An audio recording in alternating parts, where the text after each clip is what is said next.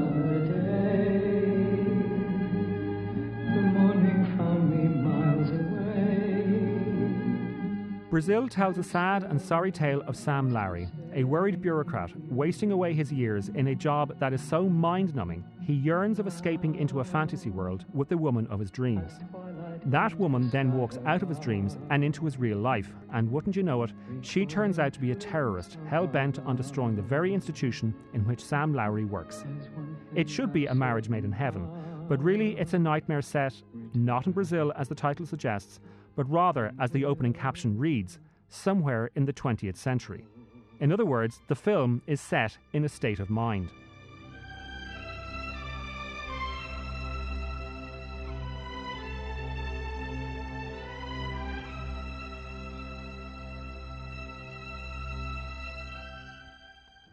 Whatever about states of mind, the birth of the film was such an arduous process, its director Terry Gilliam would be forgiven for describing the whole experience as a nightmare in itself. Gilliam's career began as an animator when the Monty Python team were working for the BBC. When Python then branched out into cinema with The Holy Grail, Gilliam shared the directing duties with Terry Jones before flying solo on two features, Jabberwocky, a medieval comedy adventure, and then a terrific kids film called Time Bandits. Both films established Gilliam's incredibly unique visual tone, and very soon the Hollywood studios wanted to avail of his immense talent. Only thing was, they wanted to hire him as a director for their projects, and Gilliam wanted to direct his own script, Brazil. The studios read it, they passed, and Gilliam was back to square one. Until he got Robert De Niro on board. De Niro loved the script. In fact, De Niro loved it so much that even though he wanted a bigger role, one which Gilliam had already cast, De Niro came back and asked for another, smaller part, a cameo, just to be in the movie. Once Gilliam agreed, De Niro then called his producer buddy, Arnon Milchan, who had just completed De Niro's previous picture, Once Upon a Time in America. Milchan loved Gilliam's unique vision and decided to roll the dice.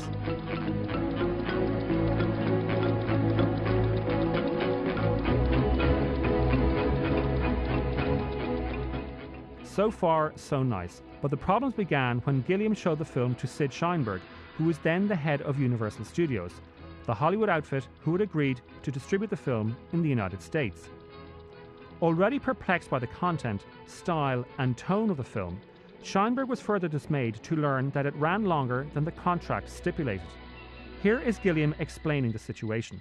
What do you do when you've made a film and the studio then says, we should change the story because it'll be more popular that way? And I said, I'm not going to change the story.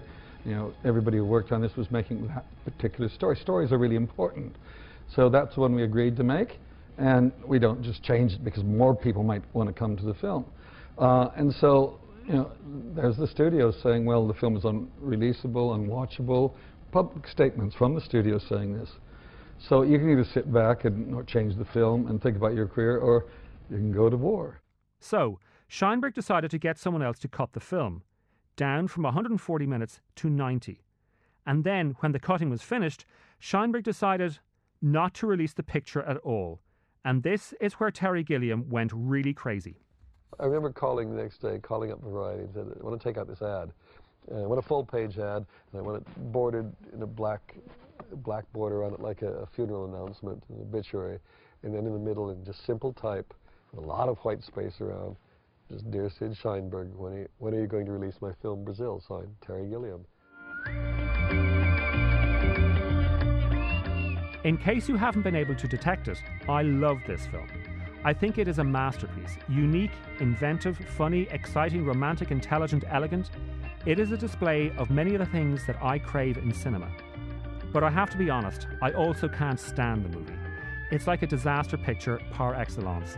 Not so much a head-spinning and frustrating experience as much as it is an infuriating one. One that I can't help but watch, but also switch off whenever I see it playing. For all its wild satire, it succumbs to a dispiriting view of the world. Power not only corrupts, but corrupts everything. There's simply no escaping it.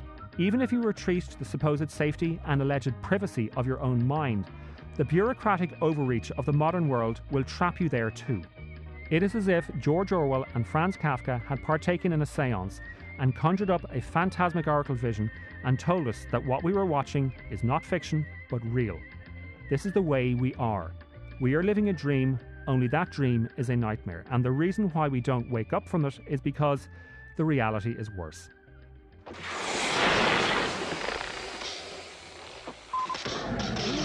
Listen, this whole system of yours could be on fire, and I couldn't even turn on a kitchen tap without filling out a 27B/6 bloody paperwork.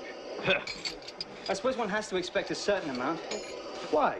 I came into this game for the action, the excitement. Go anywhere, travel light, get in, get out, wherever there's trouble, a man alone. Now they got the whole country sectioned off. You can't make a move without a form. As I said, Brazil is a strange love child of George Orwell and Franz Kafka, and in turn, Brazil has given birth to such films as... The Matrix is everywhere. It is all around us. Even now, in this very room. You can see it when you look out your window or when you turn on your television. You can feel it when you go to work, when you go to church, when you pay your taxes. God damn it, an entire generation pumping gas, waiting tables, slaves with white collars. Advertising has us chasing cars and clothes, working jobs we hate so we can buy shit we don't need. The influence of Fight Club is rather apt because Brazil was produced by Arnon Milchan, and Milchan was one of the producers on Fight Club. Brazil shows us why and how we delude ourselves, how we create half-truths, and then double down on those little white lies, all in order to get on with other people. And then we enter into that mutually deceptive pact so as not to break the illusion. It shows that what we call group therapy can sometimes be an emotional Ponzi scheme. As Robert De Niro's character Tuttle gleefully says, Listen, kid, we're all in it together. Brazil, where hearts were entertaining June, we stood beneath an amber moon. The early draft of the script had originally been titled 1984 and a half, but rather pathetically, the estate of George Orwell threatened all sorts of legal action. How's that for irony? Orwell's descendants feel that they are entitled to the copyright of the number 1984, as well as its fraction.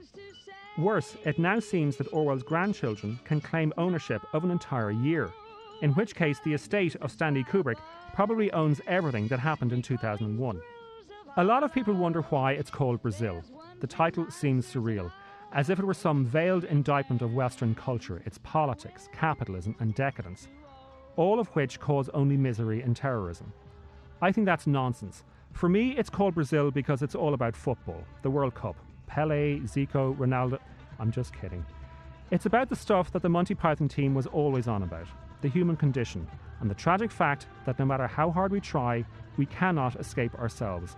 We may think we crave order, but since that construct only leads to a power that ensnares individual minds, we opt instead for anarchy, which in turn only leads to the illusion of liberty. So, with all that infuriating contradiction, visionary genius, bureaucratic aggravation and studio madness, I can only say you can have Brazil. I'm going to the beach.